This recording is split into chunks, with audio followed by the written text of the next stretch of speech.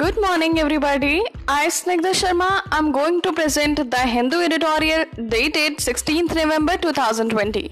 This podcast is for those who do not have time to read newspaper themselves. The analysis of the editorial is given on the last segment of the podcast. Let's get started. Happy preparation.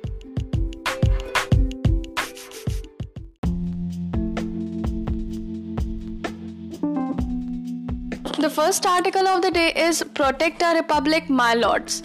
The judiciary's quick intervention in the Arnab Goswami case turns the spotlight into another serious cases that languish.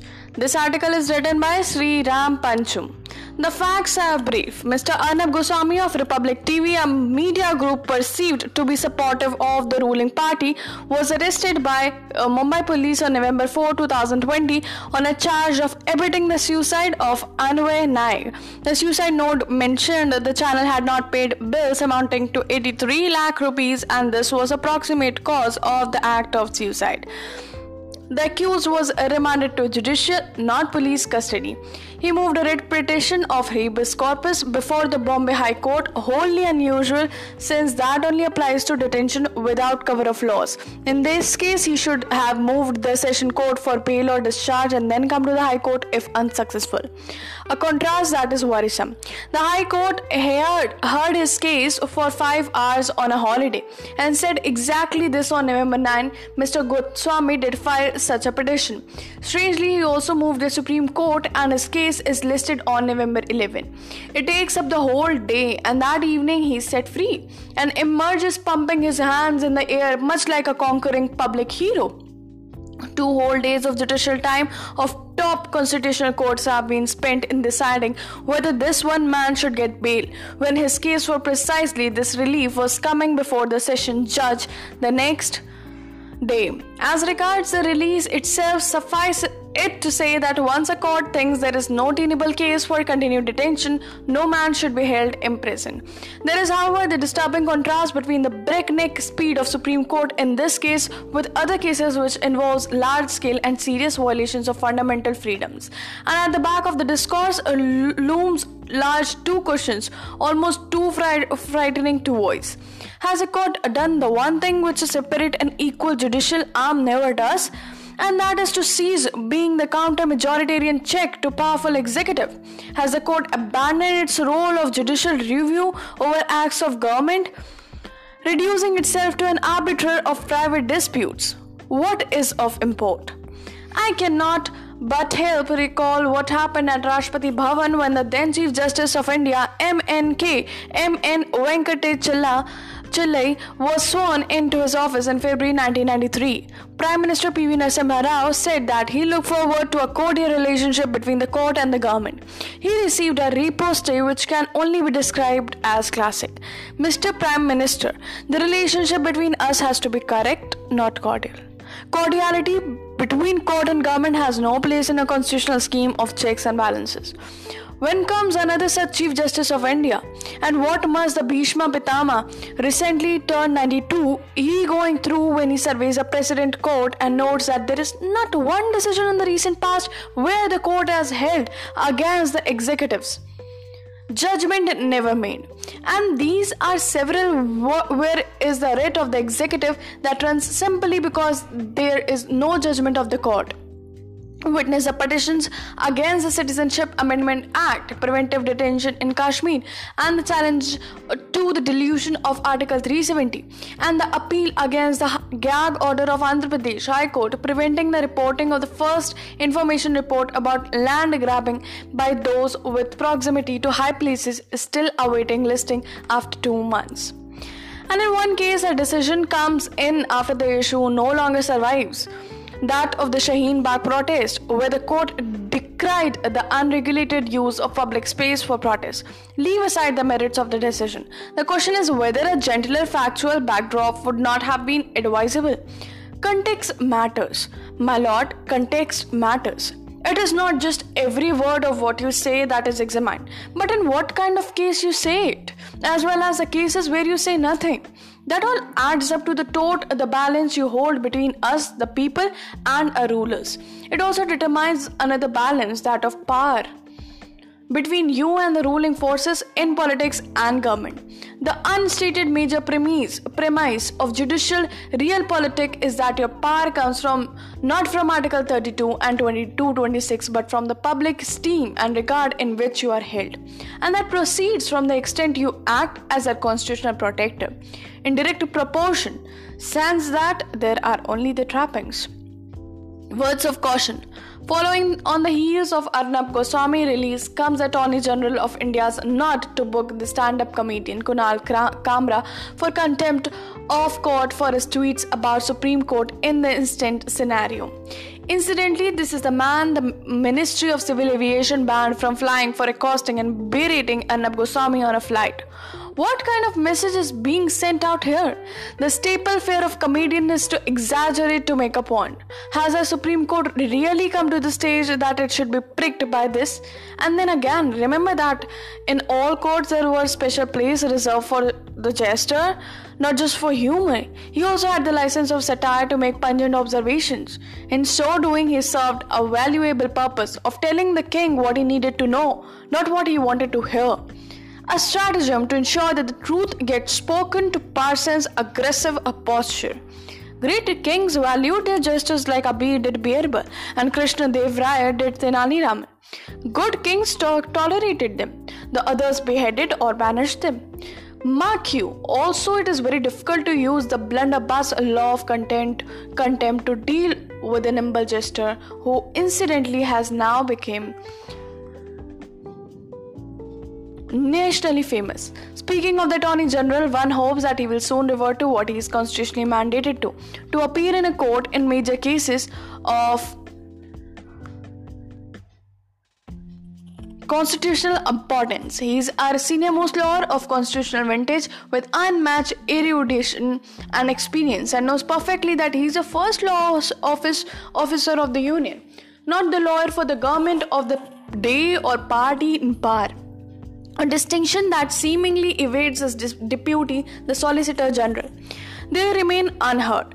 May I present, my lords, a solution. Extend the grace of your early hearing to Varavav Rao, poet aged 80 suffering neurological and urological health issues, to Suddha Bharadwaj aged 59, civil liberties defender suffering hypertension, heart disease, diabetes. They have been incarcerated from August 2018. To Siddiq Kappan, the journalist from Kerala detained on his way to Hathras in October this year. Take heed of pitiable plight of Stan Swami, activist aged 83 suffering abdominal pain and multiple falls in jails. He is unable to hold a glass because of Parkinson's disease. His plea to use a stripper straw in jail has been adjourned by 3 weeks to November 2026. Let their cases too be posted emergently before the same bench, which so instantly gave relief of personal liberty to Mr. Goswami, and let them be judged according to law, and then lead us on the path of constitutional purity so that a republic may prosper. Sriram Panchu is a senior advocate, Madras High Court.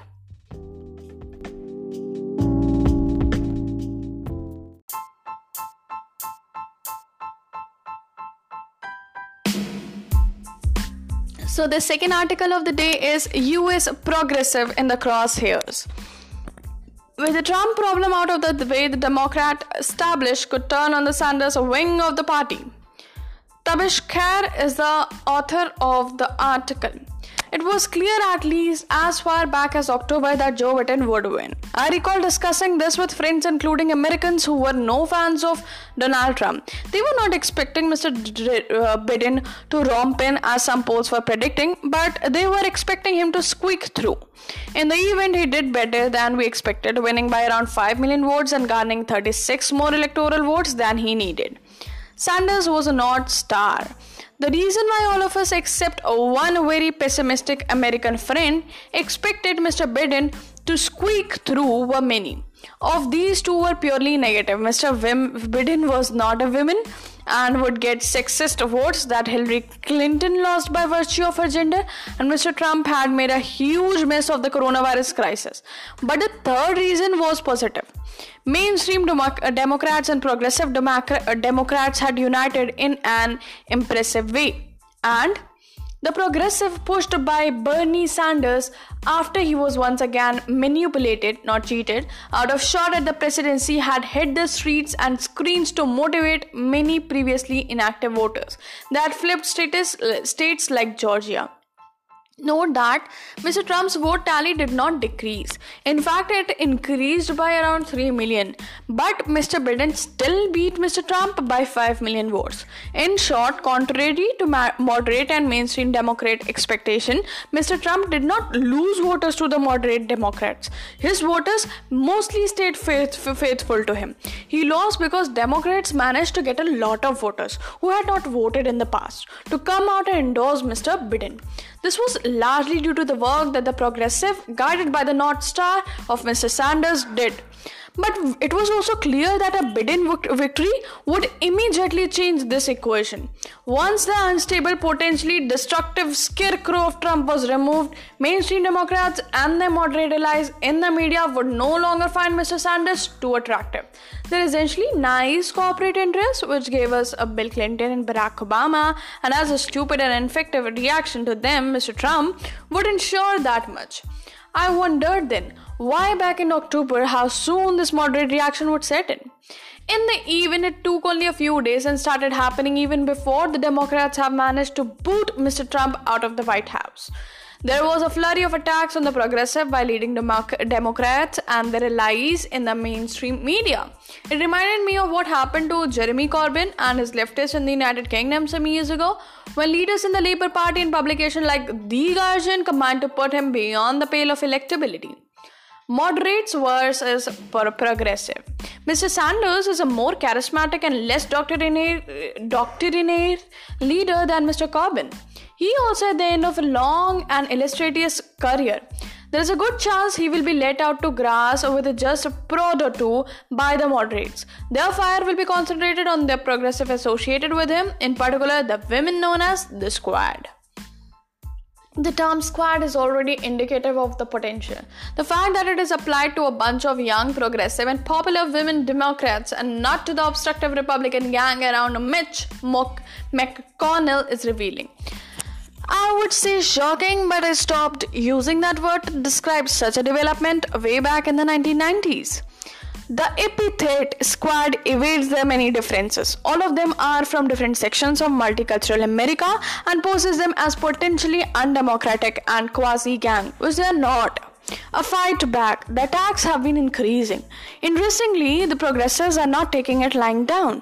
In particular, Alexandria Ocasio-Cortez, popularly known as AOC, seems to have gone on a counter-offensive, strongly pressing for the progressive demands that gains Democrat many million votes. However, the mainstream Democrat response to these demands have already changed. They range from dismissive criticism by conservative Democrat senators to studied silence in circles closer to Mr. Biden, who have the excuse of Mr. Trump not vacating the White House and the coronavirus crisis to hide behind for the time being. More interestingly, the response from a certain kind of establishment Democrat voter has also taken on acerbic Cold War tones. For instance, on November 14, AOC tweeted, reminded her party of their progressive commitments. Can we please get people stimulus checks and mortgage relief and rent forgiveness and small business support and free testing and hazard pay and health care for uninsured and underinsured in the middle of the pandemic, or is that too socialist too? As is always the case when progressive demands are stressed, she was immediately accused of harming the party, not having the courage to make such demands to the Republicans, as if the progressive have not been making these demands and all over the place from day one. I wonder if AOC and the progressive know what is going to hit them. Are they prepared to deal with it? Because this is how it will happen. The media response to them will change. Their demands will no longer be reported as they were when Scarecrow Trump was around, as legitimate and popular. They will be reported as doctrinaire, dated, divisive. Soon they might find themselves in the position in which Mr. Corbyn found himself. And then we can safely wait for Trump too. Tabish Khair is an associate professor at Aarhus University, Denmark.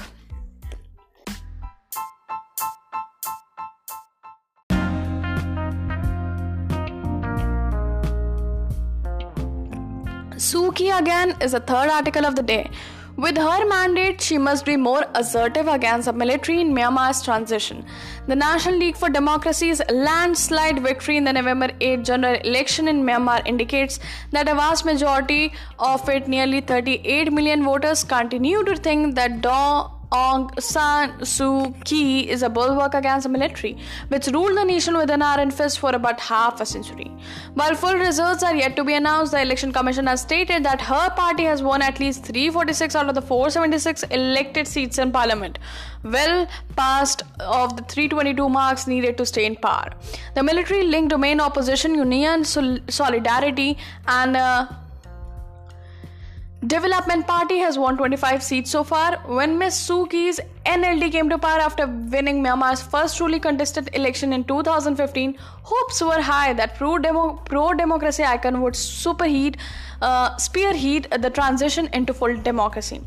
Ms. Suu Kyi, who is barred from becoming the president by military-era constitution, took the levels of power as a state councillor in 2015. But during this time, instead of confronting the generals or pushing to end the military's outsized influence, she appeared to have bought peace with them. Her public defense of the generals' handling of the operations in Rakhine state that led to the exodus of least 740,000 Rohingya Muslims dented her image as pro-democracy fighter and raised questions about her commitment to the country's transition. Those who support Ms. Suu Kyi say her critics outside the country do not understand the complexities of Myanmar's power dynamics. Even though the military allowed free elections, it made sure that its interests were preserved.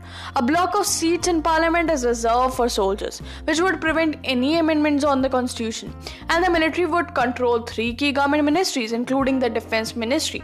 More importantly, the ministry continued its campaigns against the country's ethnic minority rebel groups despite her promises to reach out to them. All these suggest that the power struggle between the popular civilian leadership and the powerful military establishment is an ongoing reality despite the elections. While Ms. Suu Kyi avoided confronting the generals, she remained a force between the military and the people. In a country where the memories of the military dictatorships are still fresh, it is unsurprising that Ms. Suu Kyi, who built her morale and political capital in the long fight against the junta, remains the most popular leader. But when she begins her second term with another decisive victory, she would face tough questions again. Did she win just to act as a buffer between the generals and the voters, or to lead the country into full democracy? As the elected ruler, she will also have to address allegations of genocide and walk her talk of making peace with ethnic minority groups.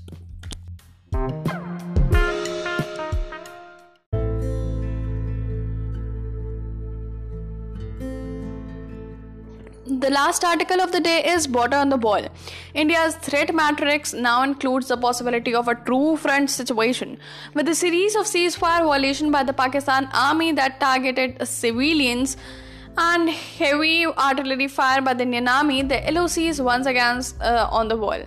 6 civilians, 4 Indian Army's personnel and BSF Jawan were killed in the firing from Pakistan across 3 sectors, and the official Pakistani media said 1 Pakistani soldier and 5 civilians were killed by Indian cross-border shelling.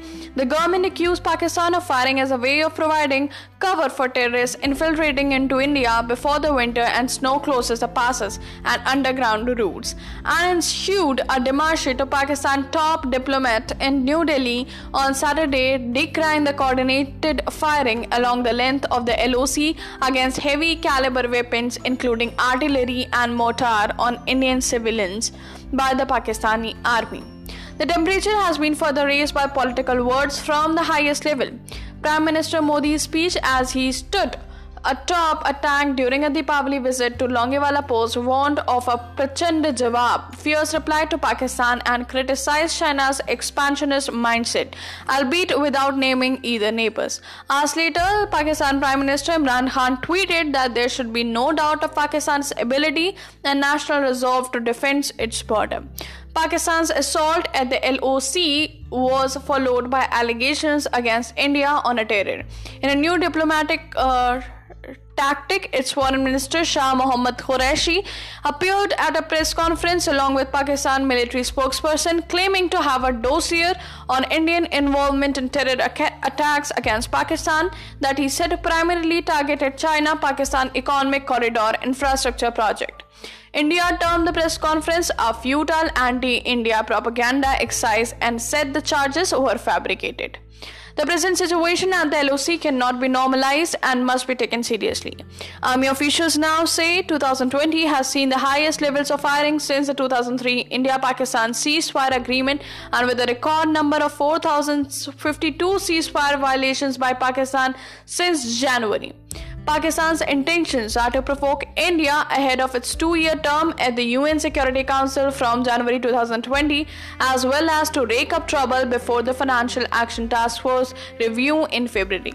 By naming the CPEC, Pakistan also appears to want to further strain India-China relations that have undergone what Foreign Secretary Harsh Shringla called the worst crisis since 1962, as a result of PLA aggression at the LAC in Ladakh and the standoff. Studied with the escalation by Pakistan at this time, it should be evident that India's threat matrix includes a very real possibility of a two-front situation where the army will be engaged at the LOC and the LAC simultaneously, along with possible spike in terrorist activity in Jammu and Kashmir.